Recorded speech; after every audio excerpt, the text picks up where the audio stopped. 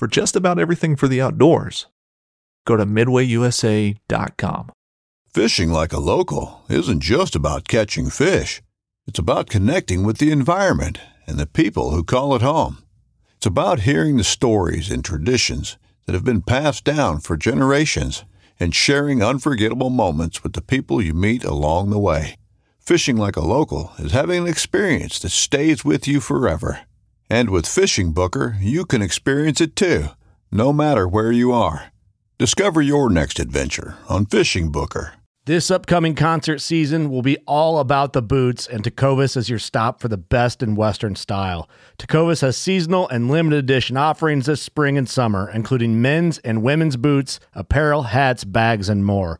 All Tecovas boots are made by hand in a time-honored tradition with timeless styles that are always on trend. And Tecovas has first wear comfort with little to no break-in period. It's hard to find this level of comfort paired with this level of style.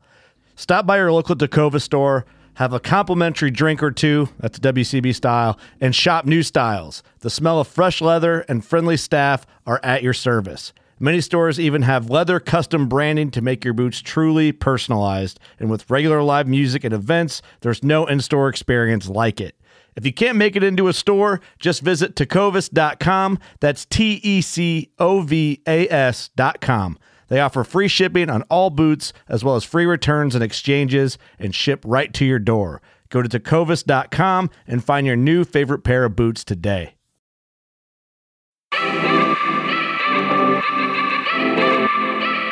Hey guys, today is an awesome episode. Today's guest is Austin Chandler from Illinois.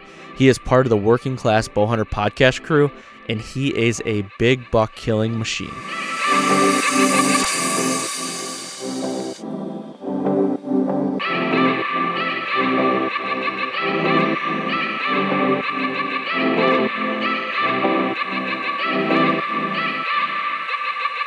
Welcome to the Fall Podcast. I am your host, Aaron Blasey, and today's guest is Austin Chandler, like I said before, and this is a great episode. We cover a lot of different stuff as far as Austin's approach. So Austin's approach to October hunting, he's a farmer, that's his day-to-day job, so he doesn't get a lot of time to hunt in October, but we do cover how he approaches the fall every year, how he approaches October, and then how he approaches November. We talk about, calling sequences and what he does with calls. Oh, what else? We talk about just being persistent, and his philosophy is the more time you can be on stand, the better. The more you're successful. You always hear the old adage, you can't kill him from the couch. Well, we get into that a little bit here. So it's a really cool episode. Austin Chandler is a solid guy. If you've been living under a rock, and I say this in the podcast, but if you don't know anything about if you don't know anything about the Working Class Bowhunter podcast, you need to go check that out because he's on a lot of those episodes. He's really good friends with those guys, and he's part of that podcast. And you can hear a lot of his stories on there. And a matter of fact, we get into two stories this podcast about this last fall. He switched over to trad. He still has a compound, but this year he's like, I'm going to take the plunge. And he killed two really good deer, and we get into that and kind of how everything, he'll even tell you, was kind of a shit show, and then it just happened for him. So it was a really cool ender to this podcast, but a lot of cool information in this one. So I encourage you guys to listen to the whole thing because Austin's a really good dude and just a lot of cool content. So I guess with that being said, I'm going to kick it over to this interview with Austin, and thank you guys for listening. All right, welcome back to the Fall Podcast, and today I've got a guest on that I've been wanting to have on for a very long time. I feel like I know this guy personally just because I listen to so much Working Class Bowhunter, and he's on there a lot. So Austin Chandler, welcome to the podcast, man. Hey, Aaron, what's going on, dude? Nothing much, man. I appreciate you coming on and doing this. Like I said earlier, I feel like I've listened to so much of your stories on Working Class, and, I talked to Kurt, Geyer quite a bit, and he talks about how you do stuff on a very high level when it comes to whitetail, and I've been wanting to get you on for a while now, and finally we've been able to make it happen, so I'm excited about this one. Yeah, it's cool to be on. I kind of missed one of your Instagram messages. I guess I get busy farming and hunting, and I must have overlooked the message, but it's cool to be on. And yeah, I was talking to you about this. It still kind of blows my mind that people know who I am, but the Working Class Bowhunter podcast has got a huge following, and it's just really cool to be a part of that whole team. Everybody on the team really flows together well, so we've been having a blast with that. Yep. No, I agree, man. And if anybody out there has been living under a rock for the last 5 or 6 years, go over to Working Class Bowhunter and listen to their podcast stuff. It's awesome. I've listened to every one of the episodes and really enjoy, listening to you guys and really all the information you guys do and the stories. I love them. So I appreciate it. We have a pretty diverse team and a pretty diverse podcast, but it seems to work. People seem to like it, so we're having fun with it. For sure, man. Well, I got one question, and I told you before we were recording that I wasn't going to put you on the spot, but you know what? I just thought of this question, and I'm going to do it. Put me on the spot. And I might have missed this from the Working Class Bowhunter if you guys talked about it, but where does the nickname The Lord come from? Kurt thought it would be a good idea to call me the Lord, and my wife hates it, so he's obviously using it more since my wife hates it. But he considers me a whitetail god, which I've tried to be humble, and it's flattering, but it's kind of like, all right, you guys are kind of building me up into something that I'm not. But it's just became a whole joke on the podcast, so the Lord seems to have stuck. I like it though, and I do like Kurt's thinking because, like I said, you do things on a high level, and if anybody wants any facts to that, go to your Instagram, Austin Chandler's Instagram, and look at the deer that he's been taking in the last, 15, 20 years or whatever. It's second to none. You've got a knack for things, man. Yeah, I get to spend a lot of time in the woods. I've been blessed to have been born where I ended up here, and I'm in the perfect location in God's country where there's big whitetails all around, and I get enough time to chase them. And when you kind of add in the right environment and a persistent attitude, things seem to fall together every fall for me. I'm sure it's not always going to be this way, but I'm just kind of riding that train as long as I can. Yep, for sure. And so that kind of, with that persistent attitude, that kind of segues me into my first question. And you are a very persistent guy, and the things that I gather and the things you and I've talked about is, your philosophy is the more stand time you can get, the more successful you are. Could you elaborate a little bit more on that? Like, I know it's pretty self-explanatory, but like when did you start picking up on that, as like, man, this is like what I need to be doing, Yeah, I'll kind of start at the beginning. I started bow hunting, it would have been in 1997, and was fortunate enough my first year it was the first year I was in high school. My dad took me out to Utah, and I arrowed my first animal. It was a cow elk. I made a 50-yard shot on a cow elk the last day of the hunt. So got bit by the archery bug right off the bat. And the following year in 1998, I was able to arrow my first whitetail buck.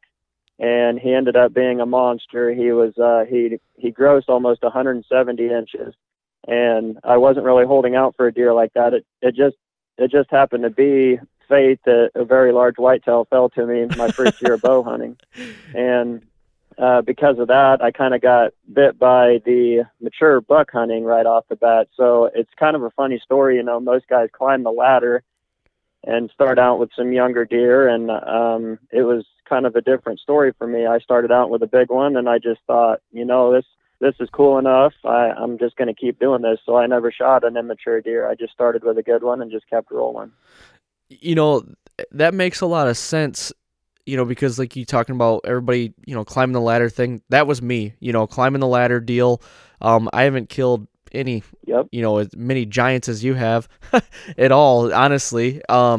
My bucks, you look at mine and you're probably like, those are, they're good bucks, but they're, mediocre bucks compared to yours, which is fine. But, there's two different. The one that sticks out in my head is that the one that you shot, it almost looks like an extra main beam, and then it's got some weird points coming off the back of it. That buck's just insane. Yeah. And that's something we talked about, when we walked up on him and we stopped filming, and it was just like, you just look at a deer like that and you're like, the cool thing about that is there's not one other deer out there that'll be like that, really. You know what I mean? It's like, there might be traits like that, but like that is just ridiculous how that side, one side grew. It was crazy.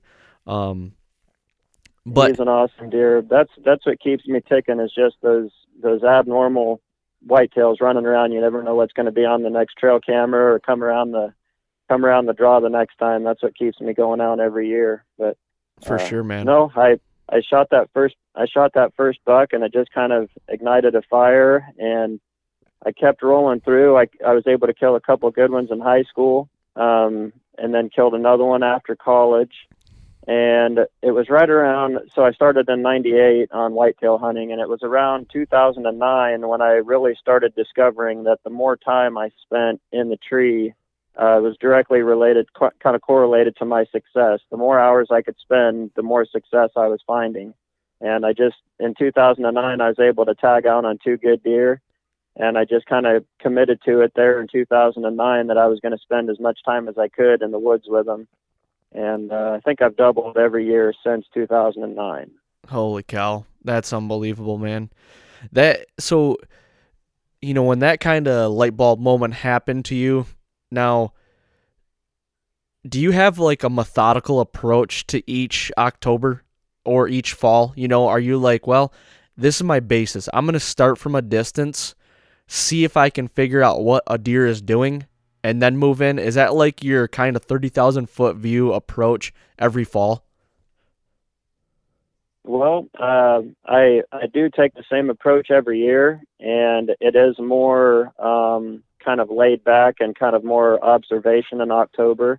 It's not really due to the fact that I want to be conservative. It's just due to the fact that I am a farmer. So I have to spend a lot of time working in October. So it always seems I try to be done with my farm work by the end of October, so I can really kick back and enjoy the rut. And that's when I seem to have most of my success. But I can see a lot of value. I know a lot of big buck killers are very aggressive in November or in October. And I would agree, when you have a good bead on a buck, whether it be in a food source or on a scrape or wherever you seem to have found him in October, if you have a good bead on him and you're getting, you're seeing him in the daylight, it's time to strike. You got to strike when the iron's hot, no matter what time of year it is. If you're seeing a buck in the daylight, it's time to make a move. But for me, it just never seems to pan out in October. I've only killed, my earliest deer is October 15th. And I've only killed, several deer in October, and most of them are right there in the last week. So, but no, it's not necessarily because I don't want to be aggressive in October. It's just due to the fact that I don't have a lot of time in October to hunt. Right. Yeah, and I totally understand that. I mean, my brother-in-law is a farmer. He's not a hunter, but I just see how much work he puts in. They've got a dairy farm, so a dairy farm never sleeps. But on top of that, they do a whole bunch of custom cash cropping and harvesting and stuff like that. So it's like it never ends, man. And, yeah. The amount of time that you put in for work is like, it's crazy. But on the flip side of that, are you guys like a cash crop farm or a dairy farm? Yeah, we do row crops, so primarily corn with some soybeans, depending on what the markets are doing. We've been 50-50 before, but most of the time it's heavily corn. Okay. We live in an area with some diverse farm ground. We've got quite a bit of irrigation on some sand, and then we got some bluff ground, so we farm a little bit of everything. I gotcha. Now, I guess my question to that is, like, are you farming a lot of the ground that you're hunting then? Yes, yeah, and that's nice to be able to kind of farm and scout at the same time, and you get to see animals out of the tractor or combine, so it kind of, you get to do some scouting out of the machines, which is kind of cool. But I've grew up in the same area my whole life. My great grandfather started us. My grandfather was a farmer. My dad's a farmer, and now me and my brother are kind of starting to take over. So we've just really fell in love with this area, not only because of the hunting, but the farming as well. Right. So yep. It just seems to work out really well for us. Yeah, and that's kind of what I was getting to. Like, have there ever been an instance when you're like harvesting corn or something like that, and you see a a giant that you're going after and you're like, well, shit, I got to get down. I got to shut the combine down and I got to get in the timber. Has that ever happened? I bumped a monster. Would have been prior to 2009 when I was talking about really getting into this, but I almost hit him with the corn snout. He waited right till I got up on him to get up, and it was a neighbor that ended up killing him in gun season several weeks later. He ended up going like 192. Oh, so my gosh. He was something to see running around in the cornfield. That's crazy. Now, I've always wondered too, like when you're harvesting corn or something like that, do a lot of the deer, everybody's like, oh, there's tons of deer in the corn and everything, which there probably are. But do those deer hold pretty tight, like when you're cutting the corn until like the last little bit and then they just like scatter? Like, how does that play out? Yeah, I mean, they'll move back and forth between the standing corn and the timber, but when they really kind of come out of the woodworks right there at last light and the machines are still going in the field and they're just curious enough or they don't care, they'll come out and check the machines out so you kind of get a look, see what's in the field. It's pretty cool. Yep, I got you. To kind of go back to October, are you, with your October approach, if you ever get opportunities to hunt in October, are you hunting any mornings in October? I know that's like a huge debate. Like a lot of guys say you can't hunt October mornings. A lot of guys say you can. Like where do you fall in that? Yep. Well, I'm a conservative hunter. I try to kind of model my approach. I guess Bill Linke would be a good matchup to my style. I am conservative in October. I don't hunt a lot of mornings. Now, that being said, you just have to pay attention to the intel that you have. And if you've got a buck that's on a schedule in October in the mornings where you're seeing him in daylight, obviously it's time to make a move. But for the most part, I am more of an evening hunter. It's just easier for me to get in between them and the food and intercept and not take a chance of blowing deer out of my spots where I'm anticipating, doing some rut hunting for my big deer that I know that are on the farm. Right. Yep. I totally get that for sure.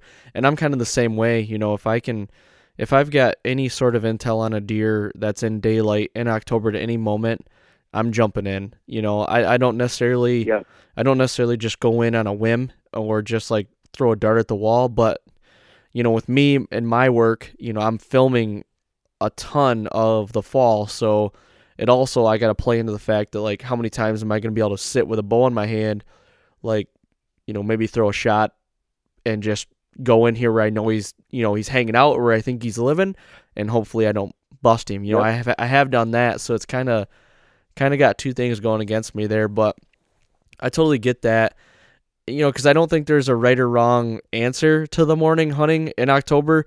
I shot, one of the bigger deer in Michigan that I've shot with a bow in the morning on the edge of a bean field. Like it was the exact opposite of like what everybody tells you to do. Don't hunt field edges in pressured areas unless it's, security cover with corn and everything. This was a standing bean field, October 10th.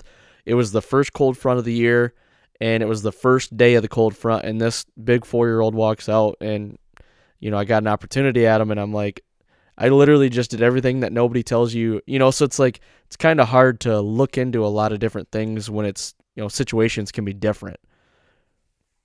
Yeah, well, when the stars align, I mean, if you've got a cold front coming in, like you said, I mean, the last couple of years, we've caught some nice cold fronts in October, and it's honestly been just as good as anything you see throughout the rut. If you catch that cold front right, the barometer's high, the moon phase, if everything's lining up and you can crawl into a spot without bumping deer, like I said, it's all situational. It all depends, and a lot of farms are different than other farms. I mean, if you can get in and out without alerting a lot of deer, then by all means, make your move when you need to. But just try to pay attention to that, I guess. And if you think you're going to cause more harm than good, and you're seeing flags come up in front of you when you're going in, it's probably not the best idea. Right. To kind of further this point on this, let's hypothetically say, you're entering, a stand location in the morning, and you're going like maybe down a field edge or something like that. It could be a destination food source or something like that.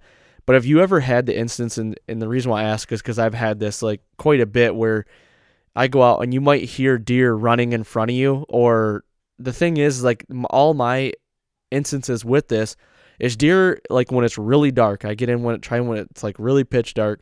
I know they can see good, in the dark, but all the times I've bumped deer like that, they'll run off a little ways and then they'll just kind of do their thing. Like, they don't ever blow out of the country. Have you ever had an instance like that where it's like, you see a trend like that, like deer don't just like start blowing and, they just kind of run off and they're like, oh, what's that? Because I try to get in early and under the cover of darkness and just kind of let things settle a little bit too sometimes. Have you seen a trend like that at all? Well, I like to do both. So I'm either going in really early where I'm, and I do a lot of mobile hunting, so I bring my set with me a lot of the time. So I'll go up and be up in the tree kind of before it's breaking light. So I like to get in early, or I like to go in late when I can see pretty much everything that's going on. I've got some friends that have kind of got me onto this later approach to the stand, and you seem to bump fewer deer doing one of those two methods. I like both. I'll go in extremely early, or I'll go in late enough to where I don't need to be glassing as I'm going in. I can just kind of, see with my eyes what's going on, and I seem to bump less deer doing that. More of that like gray light kind of time frame? More like full light, yeah. Oh, like okay. an hour after first shooting light, like 45 minutes after first shooting light. Everything's bright enough. If you see deer in front of you, you can kind of stop and analyze what's going on as you work your way into the stand. Right. Now, is that more of like a November tactic for you, like kind of in the rut phases? When the rut's on, I like to be in early. I like to be in before the deer are moving, because a lot of times you're going to catch that big boy cruising right at first light. So, but I mean, like I said, every farm is different. So as you learn your farms, you're going to know, okay, do I need to be in there that early, or does it make more sense to kind of wait and hold back and go in with my eyes, in the light? I guess if people are unfamiliar with this, just kind of experiment with it and try and see what works the best for you. But I found a lot of success and seem to bump less deer when I can use the light in a lot of situations. Yeah, that makes sense. I know a couple of buddies that do that as well, and are really successful with it. My thing is kind of a head game where it's like, well, if I'm getting in like when it's full light out, it's like it almost feels like I'm not hunting. You know what I mean? Like, yeah, I love that first like crack of day, birds are chirping, frost is on the ground, and like you hear that, like I love that, like, oh, it's going to happen right away. I love that feeling. Yep. I know what you're saying, and it does seem like you're missing out the first few times you do it. But when I look back on all my hours on the stand, I look back at kind of when activity starts really picking up, and you do see some deer right at first light. That's kind of a hot time, but there's usually a gap, and it's usually about an hour to an hour and 15 minutes after I've been in the stand when I start seeing kind of an increase in activity. So, I gotcha. Yep. Even though you might feel like you're missing out, sometimes you're not really missing that much by waiting and kind of going in with the light. Yep. No, that makes total sense for sure. Now, to kind of like change gears a little bit on visualizing like a target buck in October, like if you see, let's say you're driving or scouting from the truck or something one night or during the day, and you see your target buck in daylight hours in October, let's call it middle of October, the quote unquote October lull or something. Are you diving in right away, like next day or that night? Like, are you going right now? If the weather permits and I can't farm and I've got an opportunity to hunt in October and I see a big deer in the daylight, yeah, the following evening I will be making my move. Or if I think that I've got a really good bead on where that deer is bedding and I can intercept him coming in the morning, getting back to his bed, you could get aggressive, but I'd be on that food source the next night. Yep. And that's just the general rule of thumb that I've always followed. Strike when the iron's hot. If you're seeing that deer do things in the daylight, don't wait, because they're wild animals. I mean, they can change their patterns, especially in October, very quickly. for sure. I agree. Now, talking about a little bit of buck bedding, and, you know, if you think you know where this deer's bedding, in your opinion, you know, if you have an area where a buck is bedding, or you might even see this deer bedding there, like how, you know, in your, you know, experiences and everything, like how often is this buck bedding in this area, if that makes sense? I'm not following the question, Aaron. So if you see, like, let's say you have this thicket that it's like, well, I know this is kind of my sanctuary, and you physically see a buck bedded in, you know, this area, and you're like, man, I know where he's bedding. Like, how many times is that buck bedding there in your experiences? Like, is it something that he's going back to this area a lot, or is it like he's just going to bed kind of where he, you know, feels safe? Well, it's an extremely situational question. Every deer is different. Every farm is different. I've had those deer, you know, I've seen them bed in this area. I'll walk in, I'll pick their sheds up on that exact ridge, even in the same bed. Most of the time, if a deer feels secure on that farm, he's got certain beds that he's going to use with certain winds that allow him to access certain foods. And if it's working for him and he can either not get disturbed or he can sense danger before it gets to him, he's going to make it a habit to keep using that bed. And you've heard the DeQuistas probably talk about the bump and dump method, where they'll bump a big deer out of his bed and then come in and get in front of him and kill him coming into that exact bed. Just because you bump a deer doesn't necessarily mean that he's gone.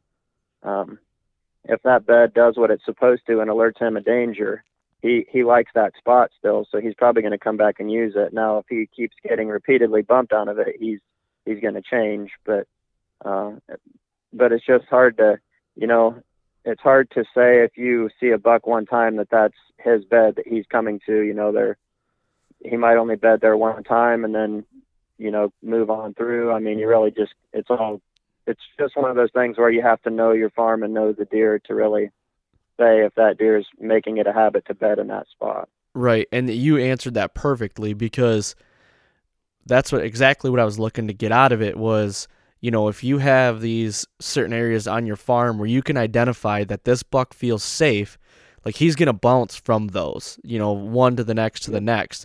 You just got to figure out, like, with food sources and topography and everything, where to set up. Like, that's the perfect answer I was looking for, because in my opinion, like you said, I know it's very situational and everything. Like, you know, the buck bed craze is like huge, but I think there's very situational things that, like, a buck might come back to that. Like, you know, a lot of people think the bucks come back to that every day or every other day, or which that could happen. But in my experience, it's been like, you know, they're going to bed where they're going to bed, but they have to feel safe. You know, that could be in woods A or woods B, or, you know, it just depends. He will be back at some point. You know, you just got to hope to be there. Yeah, a lot of these big deer will access the same food source for days or weeks at a time, but they don't always access it from the same direction. You know, a lot of these old deer like to kind of put the wind in their nose and approach it from a safe side. And if they've got one bed, it kind of makes it tough for them to kind of loop around and access. So they might have several beds to access the same field. Yep. So for sure. It's and I'm not a buck bed hunter. Like I've just never got into getting right on top of them and killing them in the bed. It sounds cool, and I take my hat off to the guys that do it. It's just never been a tactic for me. I'm just more conservative. I'd rather stay away from the bed, let them stay nice and cozy and secure, and then I get multiple opportunities to try to kind of make my move through the season on them as they're approaching food. Yep. Yeah, you know, those bed hunters that do that, it does sound really cool. Like, to be able to, like, get up in a stand, and when you get up there 40 yards away, you see tines, you know, in like a marsh or something, it's like, oh shit, he's there. Like, that is the coolest thing, but it takes things to another level. Like, you're dialed to the max. You're dialed to the max. Yes. You can get in on one and watch him bed down or watch him get up. Like, that's when you know you're dialed in. I'm not saying that I'll never do it. I would like to try it, but it seems like with my conservative approach, it's just something that I've never really been able to do. Yeah. And honestly, that seems like it takes a ton of time for scouting and, finding those beds, locating the ones that, are buck beds, like locating the right ones. And then, the wind and the thermals, like you have to be on top of your shit from A to Z for everything to fall into place, I feel like. Yep. Yeah, those guys that are doing it, the Andre de Clistos, man, they figured out stuff a long time ago that I still don't know. But Yeah. There's more than one way. There's more than one way to skin a cat, I guess, and he's figured out a pretty cool way to do it. Yep, that is for sure. I have a question as far as like, do you have a favorite day or favorite set of days that you're like, this is the time I need to be in the woods, like all the time, every year in and year out? This is the time frame. The time frame from Halloween until the 15th of November is good, and specifically my dates that I seem to have luck on are from November 2nd through about the 7th or 8th. Okay. I would say more than half the deer on my wall have fell in that 5 or 6 day period. Okay. A lot of guys they like to target one specific deer and try to kill him in the season, and it's not always the best time to do that. I mean, sometimes you do get lucky and see him on his feet, but as far as predictability goes, October and December are probably better times to accomplish that goal. But I'm a sucker for random deer that just show up. I like the excitement of not knowing what's out there, and a lot of these deer on my wall are not deer that I was specifically targeting. It just happened to be that during the rut they happened to come by me, and it might not be as methodical as a lot of these guys that are picking out one deer. I mean, I do that quite a bit, but half of my deer are just random rut deer that run by me, and I still find that style of hunting just really exciting. It's cool to hear you say that, because I've had that instance here in Michigan where it's like, man, I have no idea who this deer is. And then you find out like the neighbor 2 miles away has been, seeing him all year. And it's like that to me is so much information right there of like, you just never know how far a deer can travel in the rut and what doe might bring him by. I had a deer on one of my farms here. This was 3 years ago, and chasing him all summer, or seeing him all summer, chased him during the fall a little bit. Saw him one time, and I lost him for like 2 weeks. I'm like, where is he? Finally shows up on camera again, and he's got a crossbow bolt through basically his back straps. And oh man, yeah, and he showed up. I'm like, well, and this was in November, and I'm like, he showed up for like 2 days, and they weren't in daylight. It was all nighttime. One of my best friend's dads shot him opening day of gun season, November 15th, the night of the 15th, and he shot him just over 2 miles from my farm. And I'm like, holy cow, like, him and I have been hunting the same properties for how long now, and we never get the same deer. And then this deer just shows up 2 miles away. It's like, wow, that it's just crazy to me. And then you're figuring out, how does he get there? Does he use this timber and use this timber? It's like, that's a cool story in itself. I love that. The magic of the rut, man. You gotta love the rut. Even the people that don't like the rut still go out and hunt during that time, just because you never know when that absolute giant's going to come right under your stand. 100%, man. My biggest archery whitetail was that exact scenario. I hadn't had a picture of that deer. Still can't place him from years of prior trail camera history, and just happened to be in the right place at the right time. And he came by, and I shot him and walked out to go get my family to help recover him, and snagged the SD card on the way out. And I did get a picture of him the night before I killed him. That was the first picture I'd ever had of him, and I ended up killing him the next day. But that's crazy. He was a monster, like a 188-inch double drop tine deer that I'd never seen before. You and double drop tines, man. Like, don't you have a couple deer that double drops? Yeah, I killed that big one with a bow in, what year was it? 2010, 2011. I killed him in 2011, and then I killed a deer that I call the hopper dropper. I killed him with a muzzle loader in, 2018, I believe. That was a stud, man. Yep, he's a really cool deer. Deer that I'd had history with for several years. Picked his antlers up the spring before, and was really able to piece together a bunch of cool information about that deer, but he had me pulling my hair out by the time I killed him. I didn't know if I was going to get it done or not. With that deer, how much history did you have with him? Like, did you have any other encounters or anything? That season that I killed him, I had 5 encounters with him, and I had him within 70 yards 3 different times with a bow, and just nothing would ever work out. He had a doe with him one time that busted me. He came by my shooting lane too early. One time I had my back to him and didn't see him come by. And then one time the neighbor had actually missed him, and he was trying to get into cover. I didn't realize the neighbor had missed him, but he came by me kind of fast, and he was 70 yards. I wouldn't have shot at him anyways, but just never seemed to come together with the bow. But I'm primarily a bow hunter, but I was still elated to kill him with the muzzle loader. Yeah, it's a giant. Did you ever get him aged or anything? So judging off of an antler that I found off of him in 2014, I think he was probably 5 years old in 2014. Yep. And I killed him in 18, so that puts him at 9.5 is Wow. my guess on him. Yeah. That's crazy. And then you think about it, it's like, if you only had 2 years of history with that deer, is that what you had? Like, or no, you had him since 14. So how many years of like pictures and stuff did you have of him? We had pictures of him since 14. Okay. So we had 4 years, 5 seasons worth of pictures of him.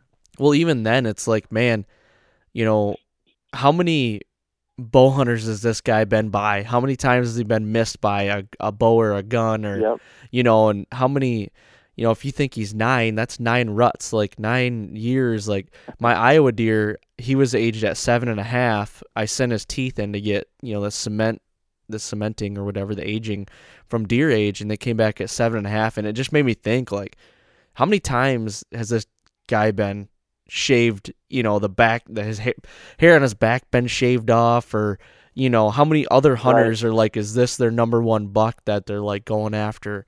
It's just that stuff I geek out on. At 2 and 3 years old, how many times did he come really close to going in the back of somebody's truck? Those are, Exactly. If they can make it past 4 years old, they probably got it made. But yeah, and then it's like, no, it's really cool.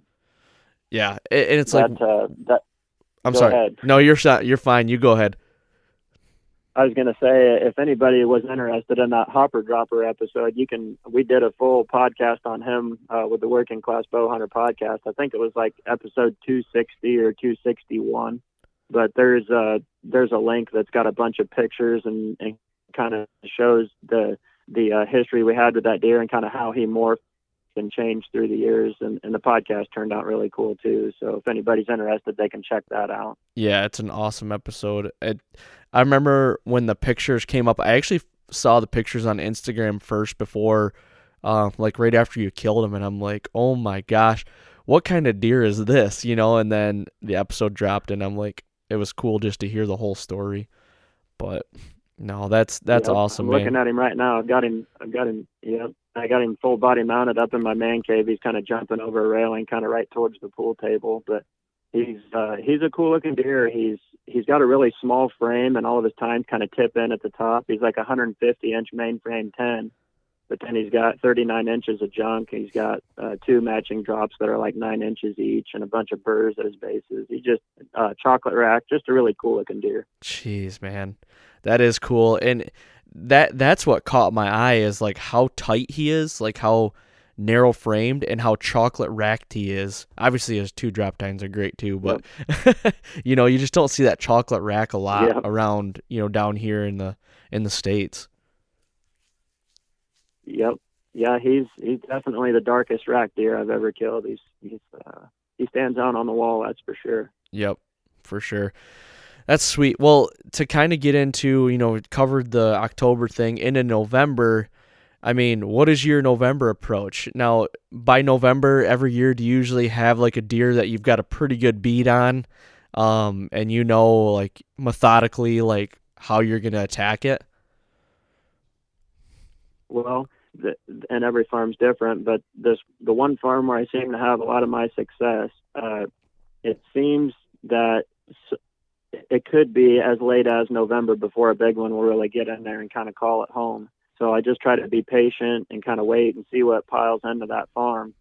And it was the case this year. I ended up shooting a couple nice ones off that farm and then had the monster roll in, and he's still living there. So I'm looking forward to picking up his sheds. But every farm's different. This farm seems to hold deer from November on, and they winter on it. And then when the summer gets in, they kind of leave, and it's, late October, early November before they kind of start trickling back into it again. Yep. So my November approach is I try to kind of wait, hang back, and see what's going on. If I'm fortunate enough to tag out the first week in November, then that's great. If not, then my hopes are still high on that farm. Okay. Now, when you're sitting back and waiting, obviously you're probably in stands that are like, well, you can still get it done, but you're just not pushing the envelope as much as you normally would. Is that kind of where your head's at with it? Yeah. And the longer I hunt, the more I stay out of this farm. It's great whitetail habitat, but it's just so tough to get back into the heart of it without busting, 10 or 15 deer out. So the older I get, the more I just kind of hang back and hunt the fringes, and it seems to work. These big deer, they feel comfortable in there. It's just a sanctuary for them. Kind of keeps them out of the neighbor's lap as well. So I just let them get comfy back there and kind of leave them alone. Okay.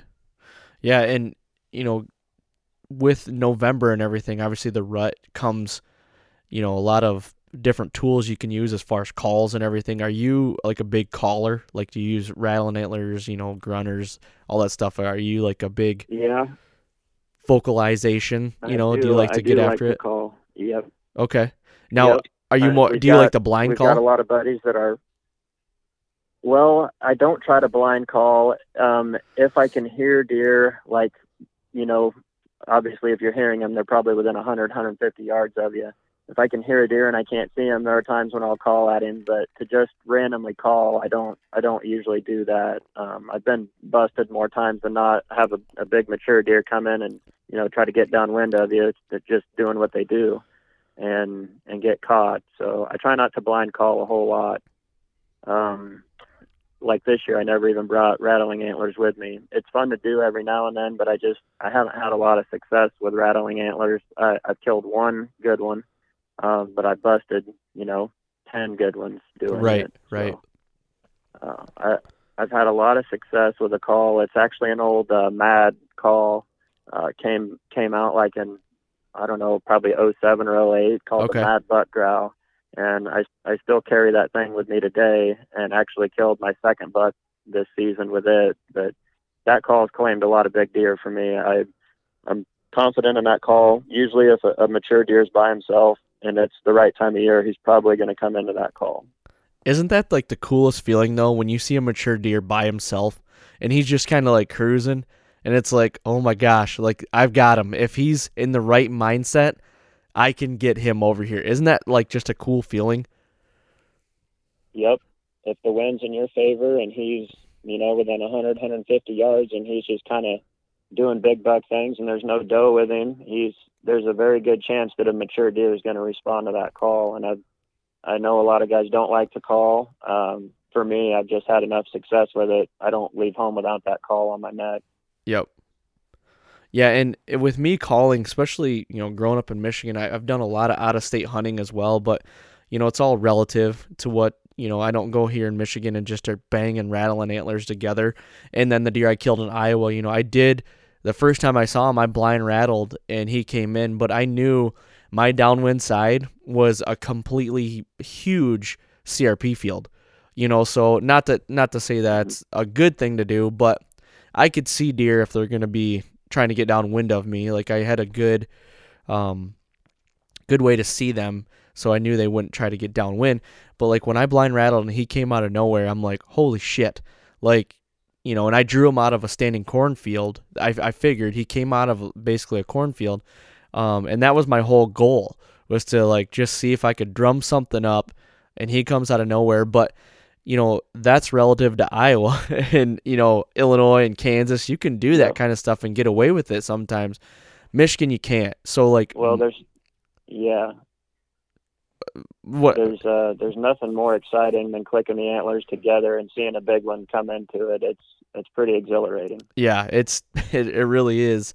And that's, like, the approach I take in Michigan. And out of state as well, is more the conservative approach when I'm calling. Like if I've got a mature deer, in the distance, and it's like I always bring out the grunter first. Like a grunter here and even in Michigan has killed a lot of deer for me, and give them a couple soft, like little tending grunts, and just about every time the buck will come over and check it out and figure it out until he doesn't see what he wants to see, and then he's just like, well, I'm not sticking around here, but hopefully you got an arrow in him by then. Right.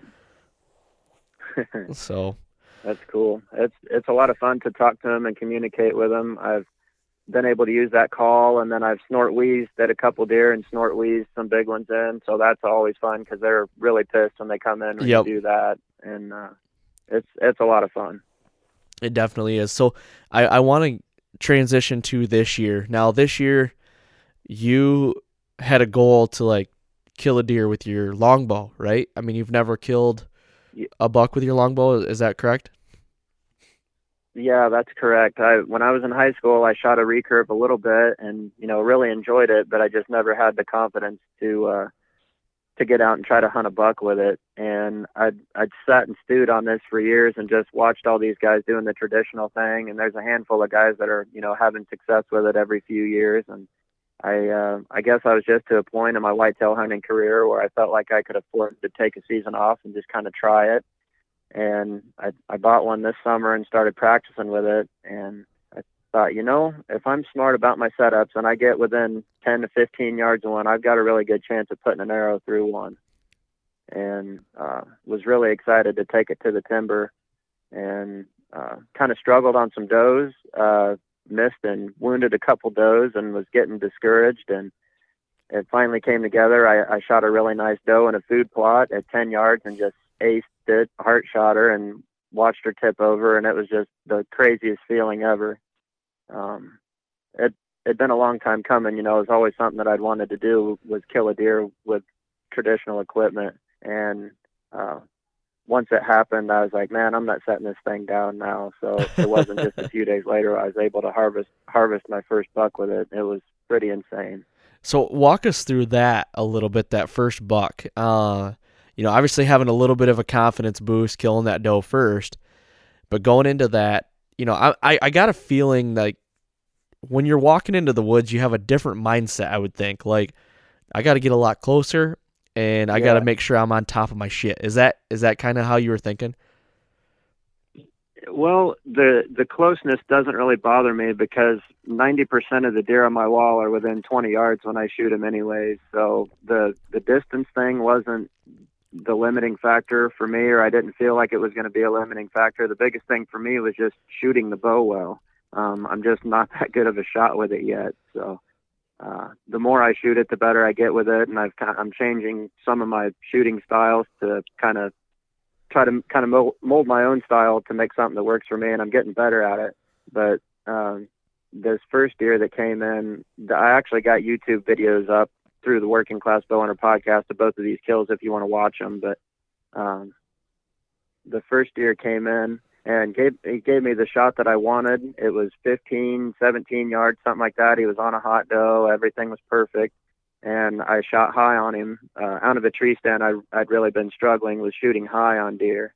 And I shot him high, kind of up in the back straps, and he ran off and kind of waited a little bit. And this little buck was chasing his doe around, and they went to leave and kind of went away from me, and he was on the opposite side of me. And when they left, he came to kind of follow, and you could actually hear that deer grunt on that YouTube video. You can hear him grunt as he's coming by me with an arrow hole in him. And he gave me one shot at 31 yards, and I aced it. So no way, man. That's kind of awesome. outside of my comfort. Yeah, it was a long bomb, but I took it anyways, and smoked him. And yeah, we gave him a few hours. It was kind of liver and lung, and gave him a few hours and recovered him. But it was, I would consider that the pinnacle of my bow hunting career when I was able to make that shot on that deer. It was just insane. Dude, that's unbelievable. That's so cool. It's been something that, about 3 years ago, I was like so close to getting like a recurve.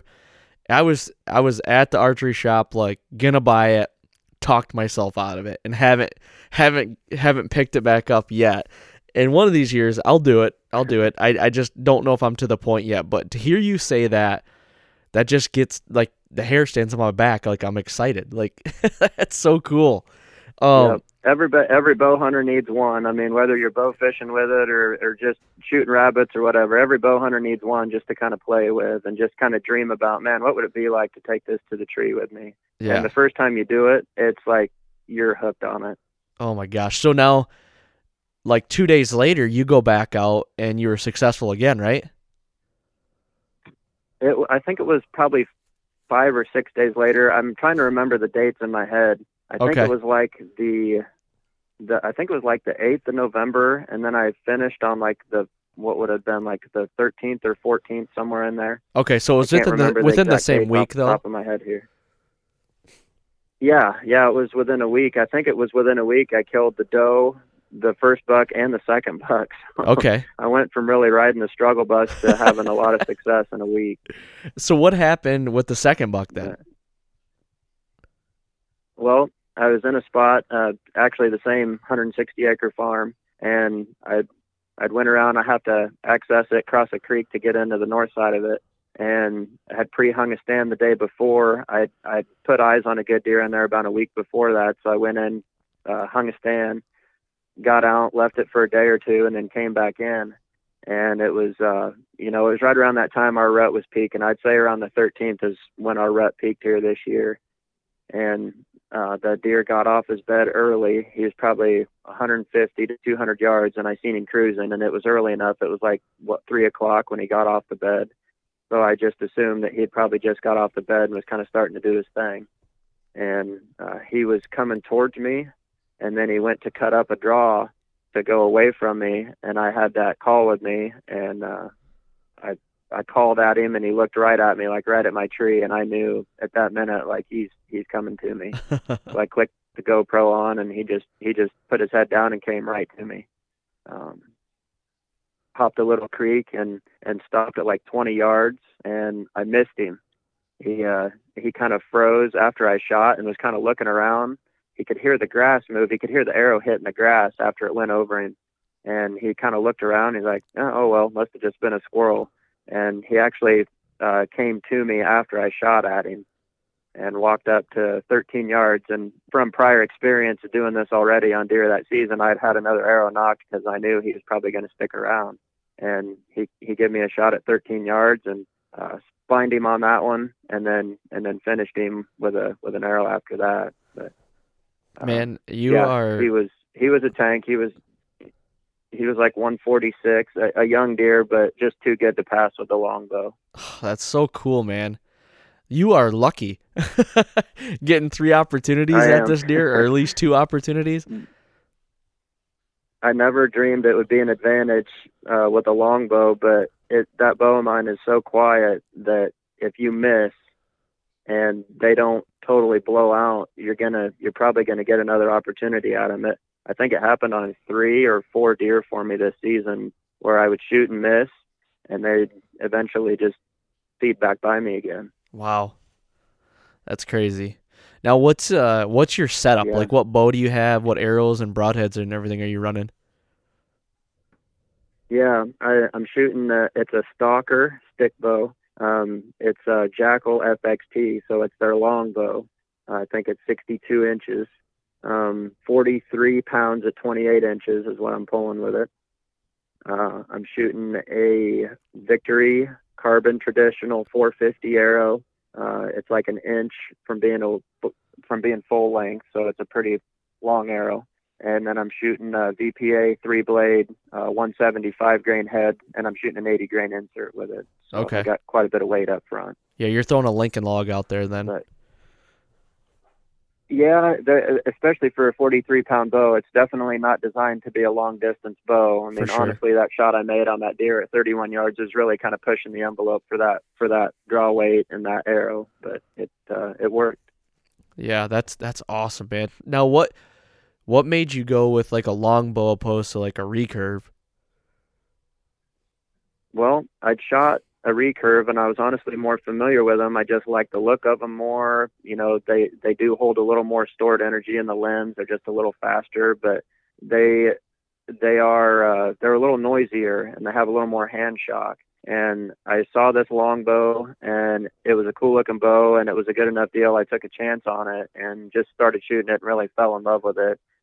I have yet to shoot a recurve that feels as good in my hand as that longbow does. Now, I do have a buddy that's got a custom built ILF, Uka limbs. It's sweet and it is smooth, but I still kind of prefer that, just the draw cycle and the feel of that longbow. Yep. But everybody's got their own personal preference on that. So. Now, for anybody out there that might like want to know, maybe just getting into like traditional, like what would you recommend, now that you've taken it kind of through the first steps and the paces of this fall, like what would you recommend for that they do so they're like, don't get discouraged? Yeah. Well, I guess the first step is get something that you're comfortable buying. If you're not sure that you're going to really take the dive, you can buy a nice bow to enter into the traditional game for under $200, brand new, and you can find used ones cheaper than that. So just buy something and get it and start playing with it. If you think you want to get serious into it, there's a book that I read. I think you can buy it through Lancaster. I think it's called Learning How to Shoot the Stick Bow or something like that. I can't remember the exact name of it, but it's a whole freaking novel on tuning and shooting styles and everything traditional. It's just a really good book. So once I got into it, I learned how to tune my bow and get the arrows flying the way that they should. And I'm still learning. I mean, I've only done this for 1 year. A lot of guys are looking to me for advice. I'm like, dude, I've been doing this for like 9 months. So yeah. I don't know everything, but I'm trying to pick up on stuff. Right. Yep. Now, I guess the question is, are you ever going to go back to a compound? Well, I think I'm going to have to. This fall, we're going moose hunting in Alaska, and I don't know that I'm going to have the confidence to shoot an animal like that with traditional gear yet. Maybe 3 or 4 years down the road, maybe I'll bring it up, and I might bring it up with me this year, but right now I'm leaning pretty hard towards the Elite. I'm probably going to pack the Elite with me up there. I got you. Very cool, man. Well, hey, I know we're getting up on time here. I can't thank you enough for coming on and doing this, and hopefully the experience was just as good as the working class bowhunter experience. I'm hoping. Oh, it was a good time, man. I'm drinking water instead of whiskey, but other than that, it was a pretty good time. Well, perfect, man. I appreciate it. If anybody out there wants to know more about you, obviously the working class bowhunter, but where send them to your IG channel. Where would they find you and everything if they want to see anything that you're doing? My Instagram is Austin Chandler 1197. And like you said, you can find me on the Working Class Bowhunter podcast site, Facebook. You can look me up on Facebook. My Facebook is not as, I guess I don't have as many of my deer on that as I do on Instagram. On my Instagram, I tried to kind of do a chronological order of all my bucks that I've killed, so most of them are in there. Awesome, man. Yeah, I appreciate you having me on, man. It was a good time. Yeah, no problem. We're going to have to do this again, maybe when you get back from your moose hunt, because I'll be interested. Is this your first moose hunt? It is, yep. It'll be one heck of an experience. It's going to be fun. We're going to be hunting for 10 days, and we're going to be gone for 15, taking a float plane, and they drop us off in an area where nobody's been, so it's going to be extreme. Yep, I can't wait to hear about that. We're going to have to podcast about that. That'll be fun. So for sure. Well, cool, man. Thank you very much, and I'm going to cut you loose here, and again, I appreciate it. I appreciate it, man. Thanks for having me on, and good luck this fall. You too, man. Thank you. All right, there you have it. Another great episode. Austin Chandler, thank you very much for coming on and recording this podcast. I appreciate it, buddy. We're definitely going to do another one some other time. I feel like Austin's going to probably be a return guest on this quite a bit. He's just a solid guy, really knows his shit when it comes to whitetails, and he's just doing things on an elite level. It's an upper level, and he just does it so well. So yeah, I want you guys to go to iTunes, please, and leave a 5-star rating and leave a review. And I'm going to say it again. Go over to Working Class Bowhunter. Check out their podcast. It is an awesome podcast. I listen to it every every week, every episode they bring out, they get out Doug and Kurt and Eric and Austin, and then Ross Biggard. Also, he's part of the crew, and I'm gonna miss their whole crew, but I tend to get a lot of their guys on because they're just solid dudes and they know what they're doing. So appreciate you guys listening. Don't forget, we'll be back right here next week on the Fall Podcast. Thanks, guys.